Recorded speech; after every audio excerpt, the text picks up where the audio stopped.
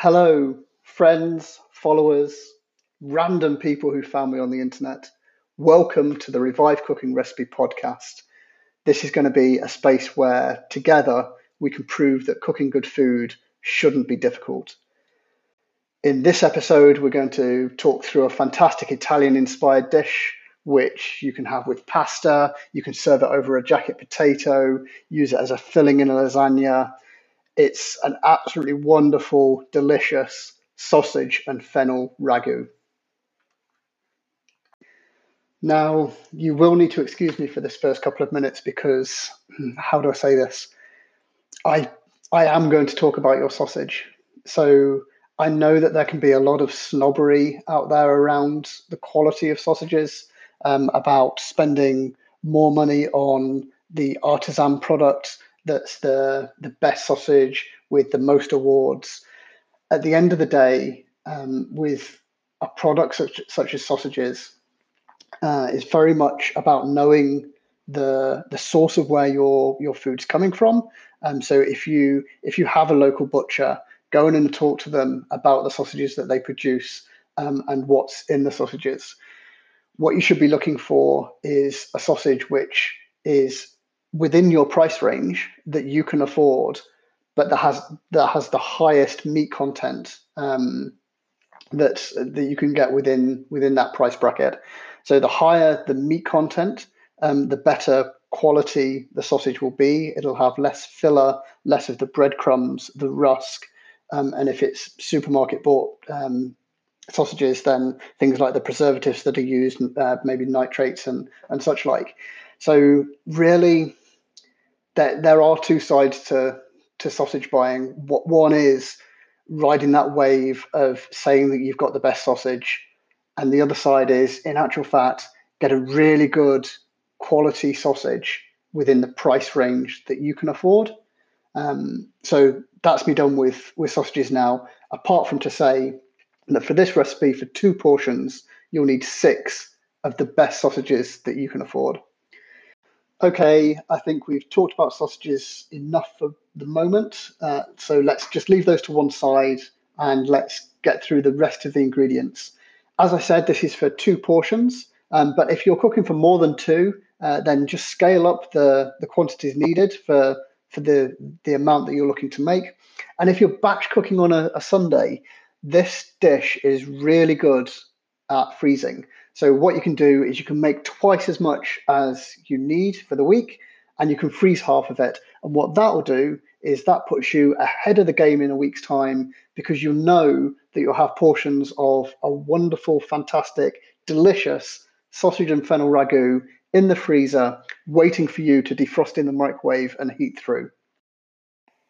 So alongside your six sausages, we're going to need one carrot.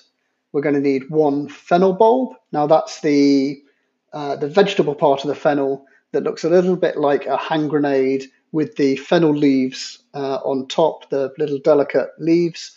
We're not looking for the seeds, which is the spice that you find in a jar. It's the bulb, the vegetable part that we need for this recipe. We also need one onion. Now, I normally use a white onion in this recipe, but if you've got a red onion, then nobody's going to judge. Use the onion that you've got. We need one clove of garlic. We need one tin of chopped tomatoes, so that's your standard 400-gram tin of chopped tomatoes. We're going to need about a tablespoon of olive oil, and then salt and pepper to season. What's that, I hear you ask? What equipment are we going to need? Well, let me tell you. We're going to need one saucepan, which is going to be big enough to hold all of our ingredients. We're going to need two mixing bowls, or just any old bowl really. A cereal bowl would be sufficient. We're going to need a sharp kitchen knife, and you're going to need a wooden spoon or a spatula to stir everything once it's in the saucepan. Our first step is going to be putting all of the vegetables and the garlic into the saucepan with the olive oil. But before that, there's a step before the first step, and that's preparing all of the vegetables. because we don't want to just put the whole vegetables into the saucepan. So with the carrot, we're looking for that to be approximately 1 centimeter dice. It doesn't have to be with military precision. It doesn't have to be the most accurate carrot dice that you've seen in the world ever. We're just looking for a dice which is approximately 1 centimeter and a dice which is safe. So whilst you're chopping, keep your fingers out of the way and use the knife skills that you have. And the more that you use a kitchen knife, the better your knife skills will become, the more familiar you'll become to holding the knife and to chopping produce on your board. So with the carrot, approximately 1 centimeter dice. The fennel bulb, we're going to need half of that thinly sliced and half of it diced. So the way that I'd approach this is to cut the fennel in half, and then with half of it, we're going to thinly slice it. Again, do this within the capability that you have. So if you feel that your slices are maybe a bit thicker than you're expecting, don't worry about it too much, because the fennel is going to be cooked down in the ragu, so it will be cooked through. It just means that you'll have a more rustic ragu at the end of it, which that's not a bad thing. So with half of it, do the thin slicing, and then with the other half, thinly slice that half as well, but then take those slices, kind of bunch them together, turn them round kind of 90 degrees, and slice them finally the opposite direction as well to make your nice dice of fennel bulb. With the onion, again, this needs to be finely diced. With the onion, for sure, if you're not feeling confident with your knife skills, then with this you can use a cheese grater to grate the onion down. I nearly said grate the cheese down. That'd be wrong. Imagine cheese in a sausage and fennel ragu. So yeah, use a cheese grater to grate the onion down. If you don't feel confident with your knife skills. If you are confident with a knife, then make the dice a nice, as even as possible, fine dice. With the garlic clove, this can be done however you really want to do the garlic. You can just crush it with the side of the knife. You can grate it. You could finely slice it.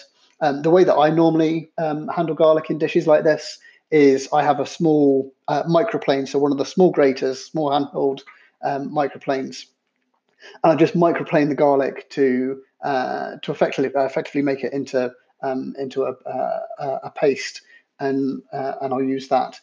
So that's the vegetable preparations. What we need to do is get all of those prepared vegetables, put them into the saucepan with the glug of olive oil, and then turn that heat on to a medium heat, so that can come up and the vegetables can start to slowly sweat off. We're looking to cook the vegetables through without necessarily giving them too much color. We definitely don't want to burn the vegetables. So if you hear the oil start to spit and sputter, and it becomes quite a hard frying kind of noise, then turn the temperature down a bit. We want it to just heat through and for it to gently start to cook the vegetables. And whilst that's happening, we can start to prepare our sausages, for which we need just the sausage meat without the skin.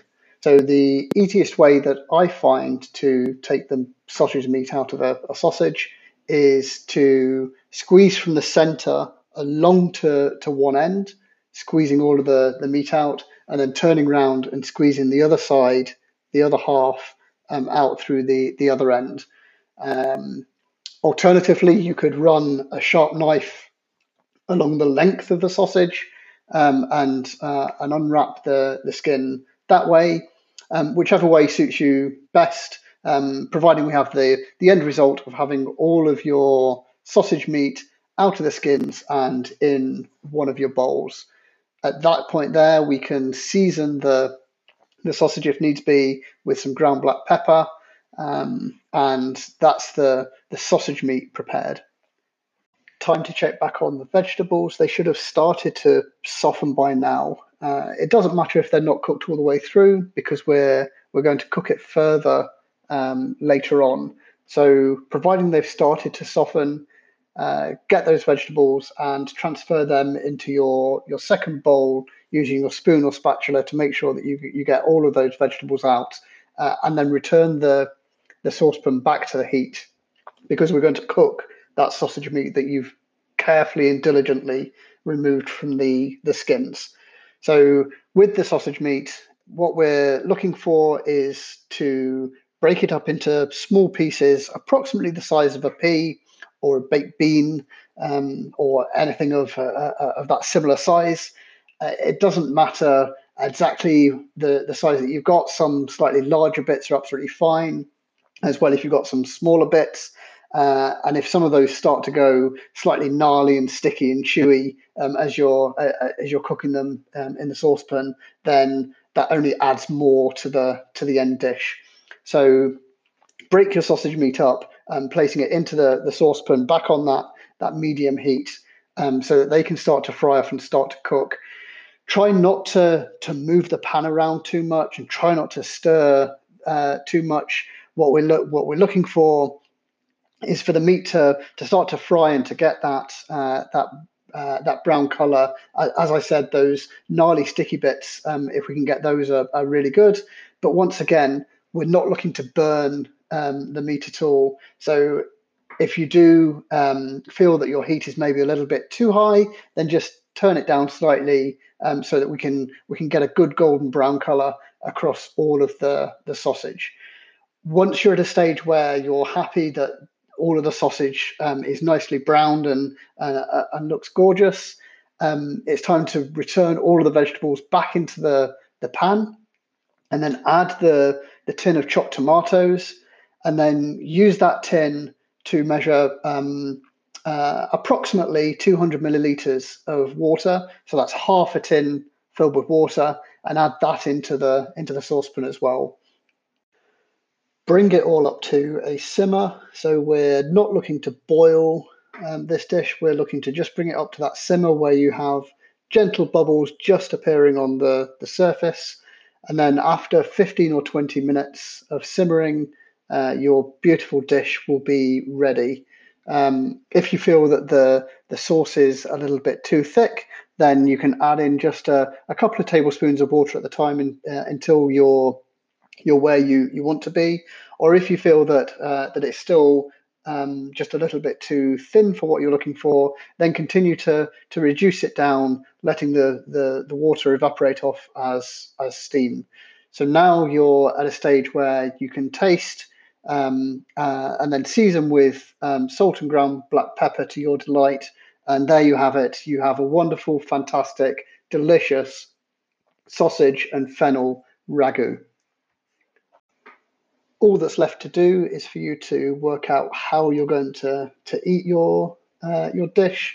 So, like I said earlier, this can be used to create layers of the meat layer within a lasagna, or you could spoon it over a beautifully baked potato, or serve it with pasta. So things like, and excuse my Italian pronunciation here, rigatoni or conchiglie. So that's the little tubes. That's the rigatoni, or conchiglie is your little seashells. They're great pasta shapes for this kind of sauce, because the sauce will get into the pasta and cling to it as you're eating it. Feel free, and again, I might be absolutely slaughtered by any Italians listening to this podcast, but feel free to grate over some Parmesan, if that's what you like, and tuck in and enjoy. I hope that you've enjoyed listening to this recipe podcast. I hope that you've enjoyed making the dish.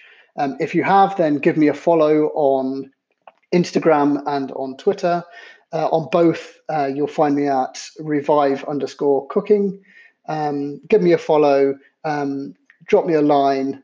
We can catch up there. And until the next one, that's me, over and out.